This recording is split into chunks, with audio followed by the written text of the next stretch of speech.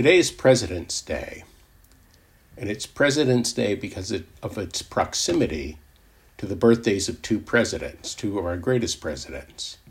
Last Monday, the 12th, was the birthday of Abraham Lincoln, and this Thursday is the 22nd is the birthday of George Washington. And as I was thinking about these two men, I was thinking a word that I would use to describe both of them is noble. These were two noble men. And it got me curious about that word. And so that's my Dharma talk tonight. What does it mean to be noble? What does it mean to live a noble life? And I'll actually begin with a story about George Washington, having to do with the town where I grew up. I grew up in a town, New Windsor, New York. It's outside of the city of Newburgh on the Hudson River. It's about 60 miles north of New York City. A lot of revolutionary history in that part of the country. And so all kinds of memorials and landmarks, this sort of thing. So in the town where I grew up, that was actually the last encampment of the Continental Army. After the hostilities of the Revolutionary War had finished, when they were negotiating the treaty, this is where the army was camped. And there was a building up on the hill called the Temple, and this is where George Washington and his generals would meet sometimes. The original building's not there. They built a replica there. And in fact, the middle school I attended was called Temple Hill School. It was only about a few hundred yards from this hill. So the story goes that one day in this temple, Washington generals have been talking among themselves, and they came to Washington and they said, "Look, General Washington, we all love you. We think the world of you. This whole country loves you. If you want to make yourself king right now, we will not stand in your way. We will totally support you becoming king of this new country." And to his credit, Washington said, "No, that's not what we fought for. We fought to have a democracy. We're going to have a democracy." And so there's actually a sign when you drive into my town, "Welcome to New Windsor," where Washington refused the crown. And so that's a particularly noble act. We don't know for sure whether that story happened, but it would be in keeping with Washington's character, certainly. So as I was thinking about the word noble, it occurred to me in Buddhism, of course, in the Buddha's first sermon, he talked about these four central truths, and we call them the four noble truths. And the fourth of them is that there's this eightfold path, which we call the Noble Eightfold Path. So in both cases, we're using this curious word again, noble. And so that got me particularly curious. What does noble mean? And what does it mean to live a noble life? And so a few different ways I'm going to look at this. The first actually involves, strangely enough, the science of chemistry. You may remember from your distant past this thing called the periodic table of the elements, arguably the most important chart in all of chemistry, in all of the sciences. All the way on the right side of that chart, column 8A, there are these gases, helium, neon, argon, krypton, and these are called the noble gases. So again, this word, why are they called the noble gases? Well, most of the other elements on the periodic table are highly reactive. Some of them are explosively reactive. And certainly even the ones that don't give immediate explosions, it's very easy to create conditions in which they're going to have reactions. The noble gases, under ordinary conditions, don't react at all. Now, we can create extra special lab conditions and force them to react, but under general circumstances, they don't react at all. And so I think that's a fascinating metaphor, and one way to think about what it means to be noble. Someone who's noble is not reacting. Someone who's noble is staying more steady, staying equanimous in the face of changes in life. Someone who can hold space and be a witness for what's happening rather than getting sucked into all the drama of what is happening. And so, of course, to be that way, to really be able to be equanimous in the face of what life hands us, first of all, we'd need excellent boundaries, and we'd also need a large emotional capacity. And I've talked about capacity many times in Dharma talks. But both of those would really be necessary. So those are important ingredients for what it means to be noble. I'll say in passing that it's unusual. If you think about what were the conventional expectations for men, certainly 100 years ago, and to some extent they're still around today, and I would call it kind of a parody or a travesty of nobility. So in other words, the very traditional man is supposed to be unfeeling. You can say anything and he's unfeeling. He doesn't have a reaction. Never cries, all this sort of thing. But of course, it's usually not accomplished by nobility. It's usually accomplished by denying vulnerability, pressing down feelings. I'm not going to feel that. I'm going to repress that, that sort of thing. So it's very much a numbed out, unfeeling state. And that's not what nobility is. True nobility, part of being a noble person, is I'm deeply in touch with my vulnerability. I feel my emotions fully, I do all that, yet I also have the capacity to remain calm and equanimous in the face of whatever life is handing to me. So it's a very high ideal. Another metaphor I'm going to use derives from a story from the Christian Bible. And so this is from the Gospel of Matthew.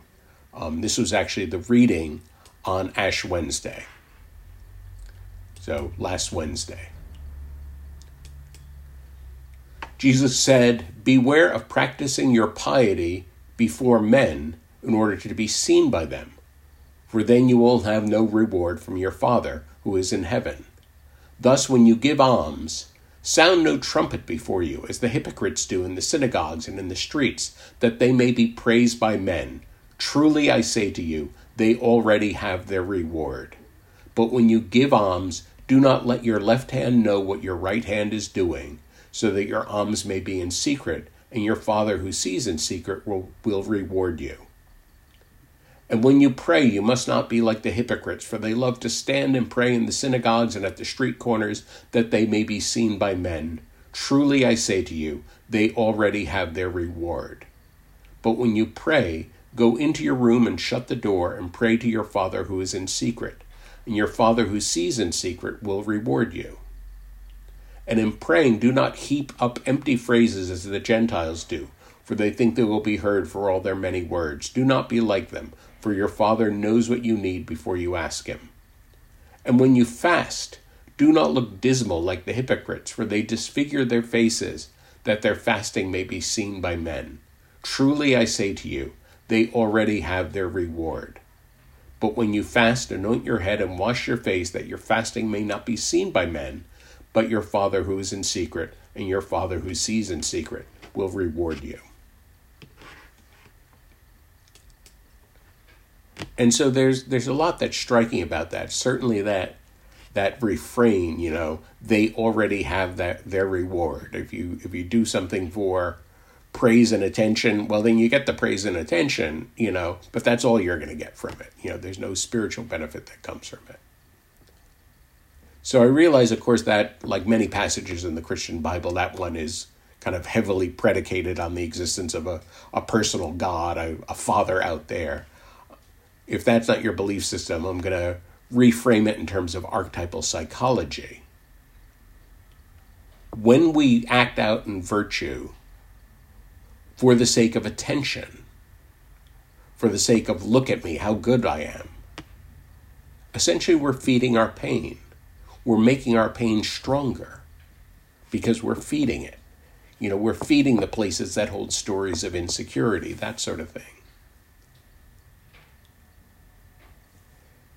The best motivation to have for virtue is that I act in virtue because by acting in virtue, it aligns me with my deeper self. Every time I act in virtue, I align myself with my deeper self. And that is, as it were, the reward in secret, the fact that I'm a little bit closer to my deeper self every time I act in virtue, And so the New Testament here, it almost recognizes the easy temptation of, because we're kind of apt to want to do things for attention, So it makes the point, really go out of your way to do this stuff in secret. When you're going to pray, shut the door, all this sort of thing. And it raises an interesting question. At any moment when we're acting in virtue, what is our motivation? Are we truly acting to be seen? Is it truly selfless? What's going on there? I'll share a story also that this is a story last Wednesday, that was the reading, and then the priest gave a short homily and he told this story. And I share it only because it touched the priest, but it also really touched me in a way. The priest had said that the day before, so that would have been Mardi Gras, he went out for a big breakfast with a friend, and they were at a diner somewhere having a big breakfast and a conversation. And he could see the other booths, and he noticed this young man who was very well dressed and assumed that, he must be a business person or something. He was eating his breakfast and playing with his phone. And then at another point, an older couple came in, and they were really struggling to walk, and they were seated in the booth adjacent to the young man. So at a certain point, the young man finishes his meal, he gets up and leaves. And then the old couple is eating their meal. Well, when they finish, they ask for the bill, and the waitress comes over and tells them, that young man paid for your bill. And of course, they were just delighted. They had tears of gratitude. And in fact, the priest telling the story had said he was brought to tears by it in many ways. Just the selflessness of, that young man paid, didn't even know these old people, paid for their breakfast, And there is something very noble about that.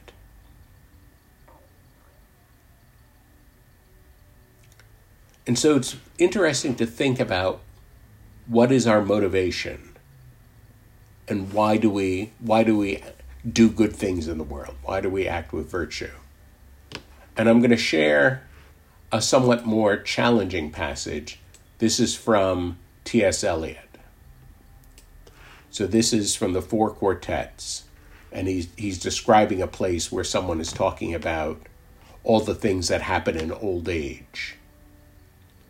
So he says, the rending pain of reenactment of all that you've been done and been, the shame of motives late revealed, and the awareness of things ill done or done to others' harms, which once you took for exercise of virtue. Then fool's approval stings and honor stains, from wrong to wrong the exasperated spirit proceeds, unless restored by that refining fire, where you must move in measure like a dancer.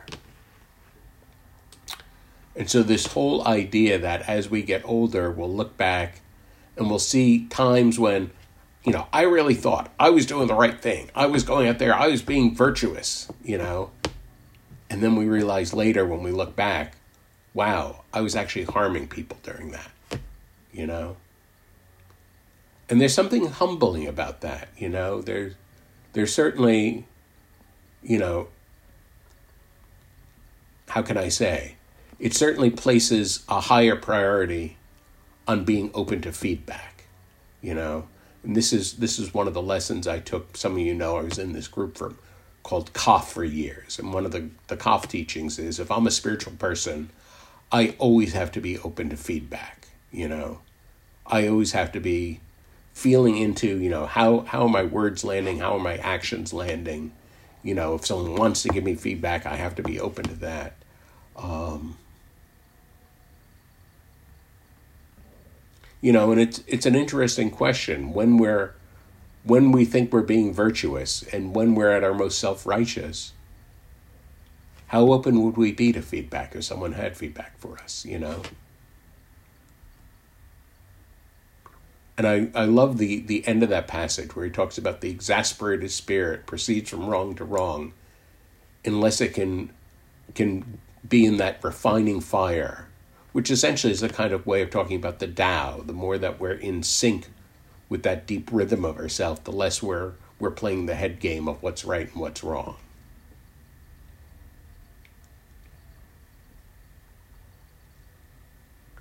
Another aspect of nobility is abundance. To be noble is to act from a place of inner abundance. So tremendous generosity, there's the wonderful phrase from Ignatius of Loyola, to give and not count the cost. That's very noble. To forgive is very noble. And really, to be in this place of abundance means that if someone comes at me with pettiness, treating me in a petty kind of way, to be noble is not to let myself be dragged down by somebody else's energy. To be noble means I'm going to respond in a noble way to their pettiness, which again is a hard thing to do. It's a particularly hard thing to do if we're triggered, this sort of thing.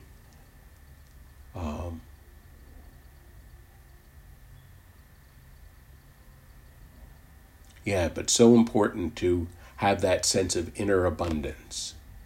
And similarly, sometimes when we're not feeling so abundant, it's because I feel I need attention, I need approval, I need respect, I need affection, these sorts of things.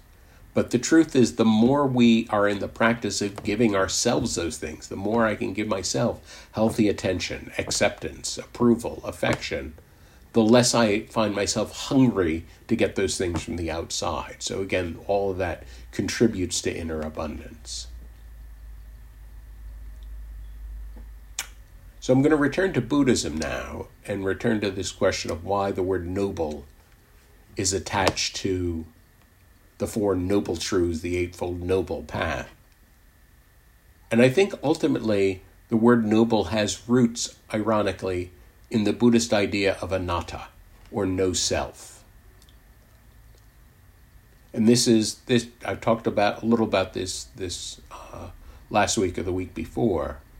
So the Buddhist idea is that any being in creation, you could look at any piece of furniture in your room, it doesn't have existence on its own, because any piece of furniture was made by somebody, so it's connected to all those people.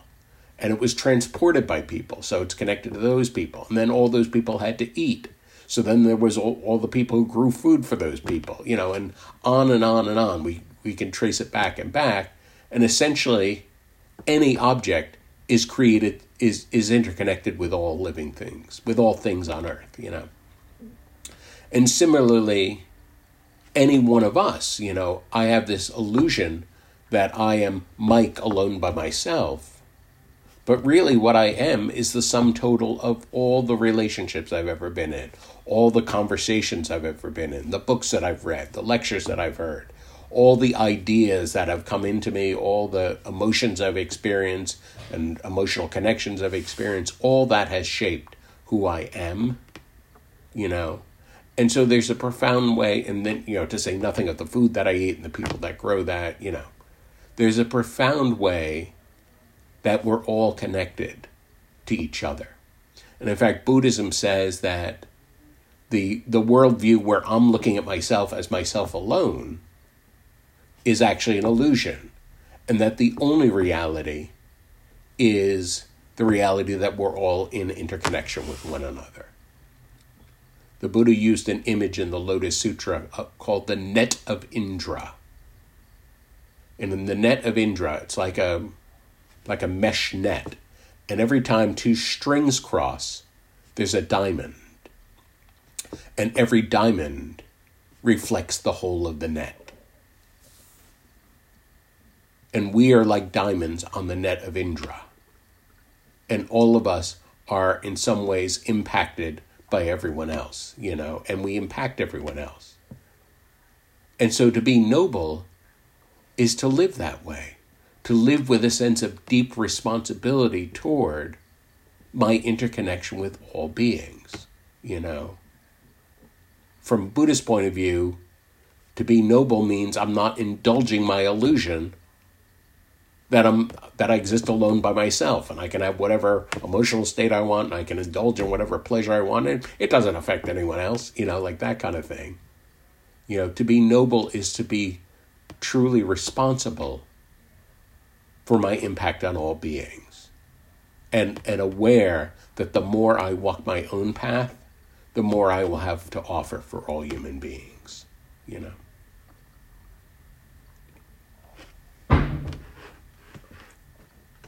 So at this point, I'll share the quote sheet.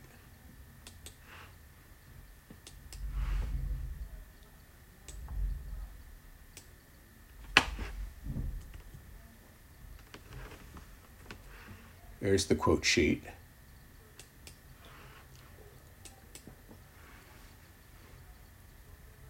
And so at the top of the quote sheet, I have the passage again from the Christian Bible that you can read if you like, from the Tao Te Ching by Lao Tzu. Therefore the sage produces without possessing, acts without expectations, and accomplishes without abiding in her accomplishments. It is precisely because she does not abide in them that they never leave her. So a fascinating image of nobility there. Another quote, hence when I am forced to name it, I call it the Tao. When I am forced to categorize it, I call it noble. Nobility entails transcendence. Transcendence entails going far.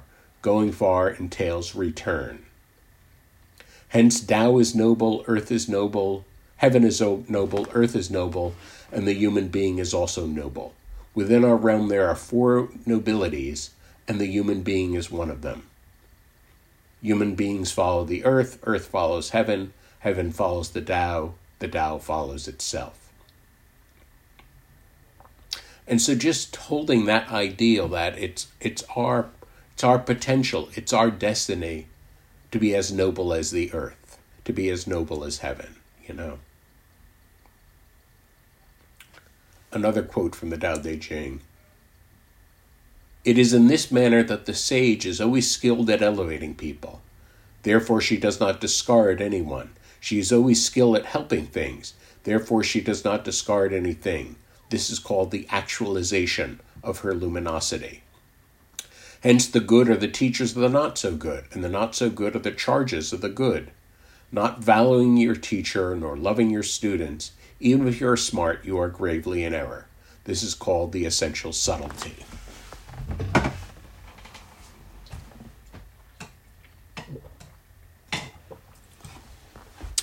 And so, fascinating, part of what it's saying here is that noble people elevate the people around them. There's nothing noble about putting somebody down, putting them in their place, this sort of thing.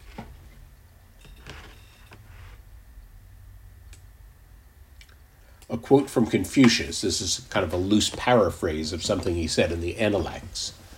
There are 3 methods by which we learn wisdom. The first by reflection, which is the noblest. The second by imitation, which is the easiest. The third by experience, which is the bitterest.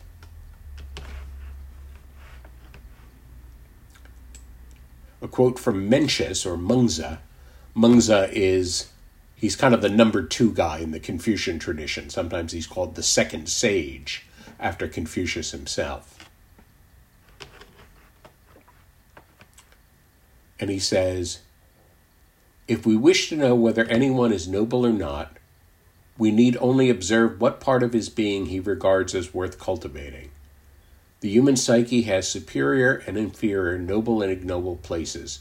We must not neglect the noble places for the sake of the ignoble, nor must we neglect the superior places for the sake of the inferior. He who cultivates the ignoble places of his nature is an ignoble man. He who cultivates the noble places of his nature is a noble man. And so just a fascinating question. At any point, what are the sides of us that we're actually feeding? Then a famous prayer from Ignatius of Loyola. Lord, teach me to be generous. Teach me to serve you as you deserve, to give and not count the cost, to fight and not heed the wounds, to toil and not seek the rest, to labor and not ask for reward, except to know that I am doing your will. So, tremendous nobility in that sentiment.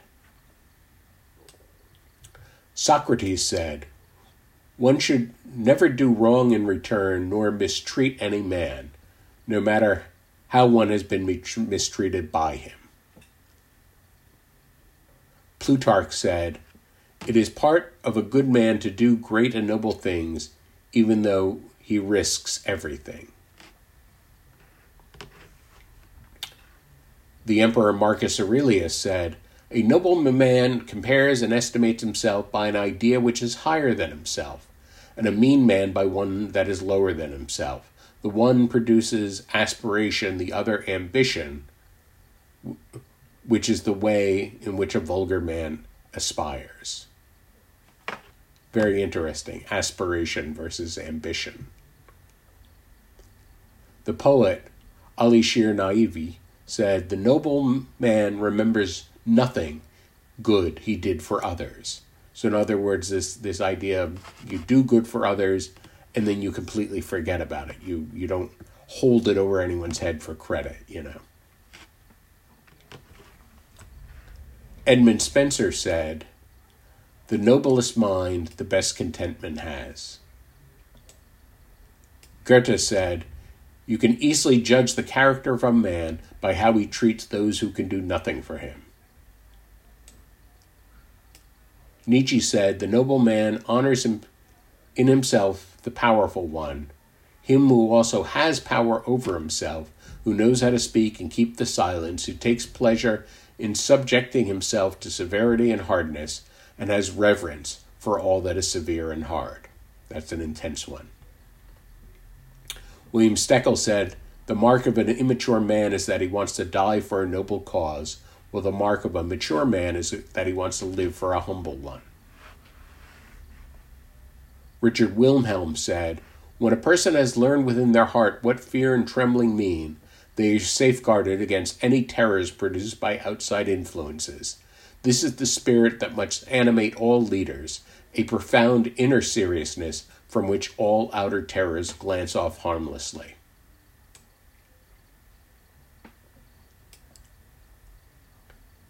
Juan Ramon Jimenez said, a permanent state of transition is man's most noble condition. Jose Ortega y Gasset said, nobility is defined by the demands it makes on us, by the obligations, not the rights. Noblesse oblige. To live as one likes is a plebeian. The noble man aspires to law and order. D.H. Lawrence said, the only true aristocracy is that of consciousness. I'll read the T.S. Eliot again because it's such a deep quote. The rending pain of reenactment of all you have done and been, the shame of motives late revealed, and the awareness of things ill done and done to others harm, which once you took for exercise of virtue. Then fool's approval stings and honor stains.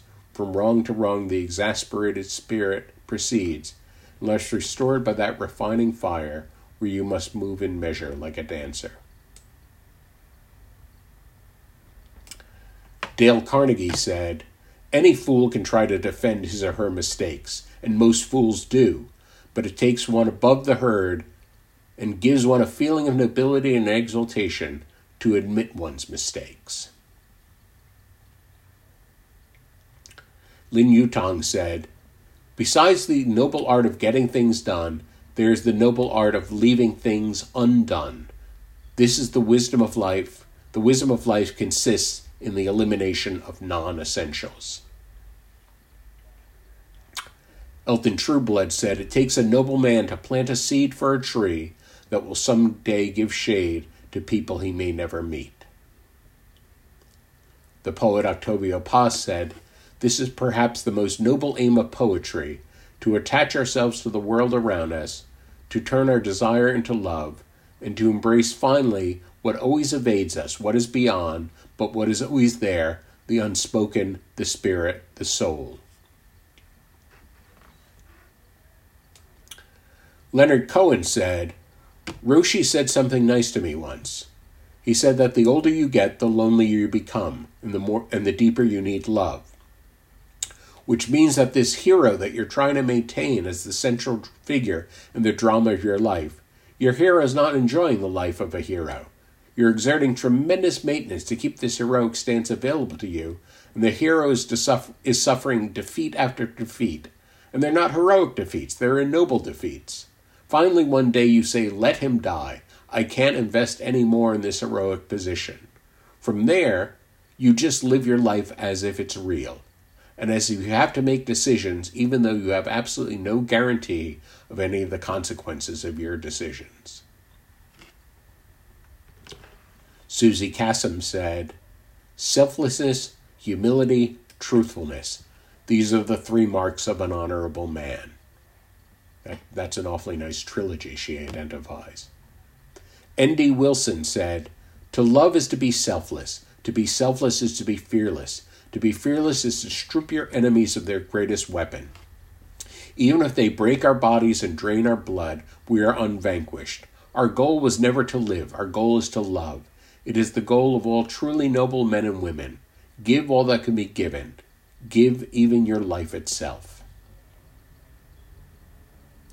Giannis Delimitsos said, "Speaking with courtesy and respect, you are offering a wonderful gift to yourself, a useful embarrassment to the unkind, and a good example to bystanders."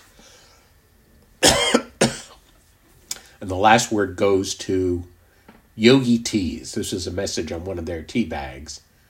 "Noble language and behavior are so powerful that hearts can melt, or hearts are melted."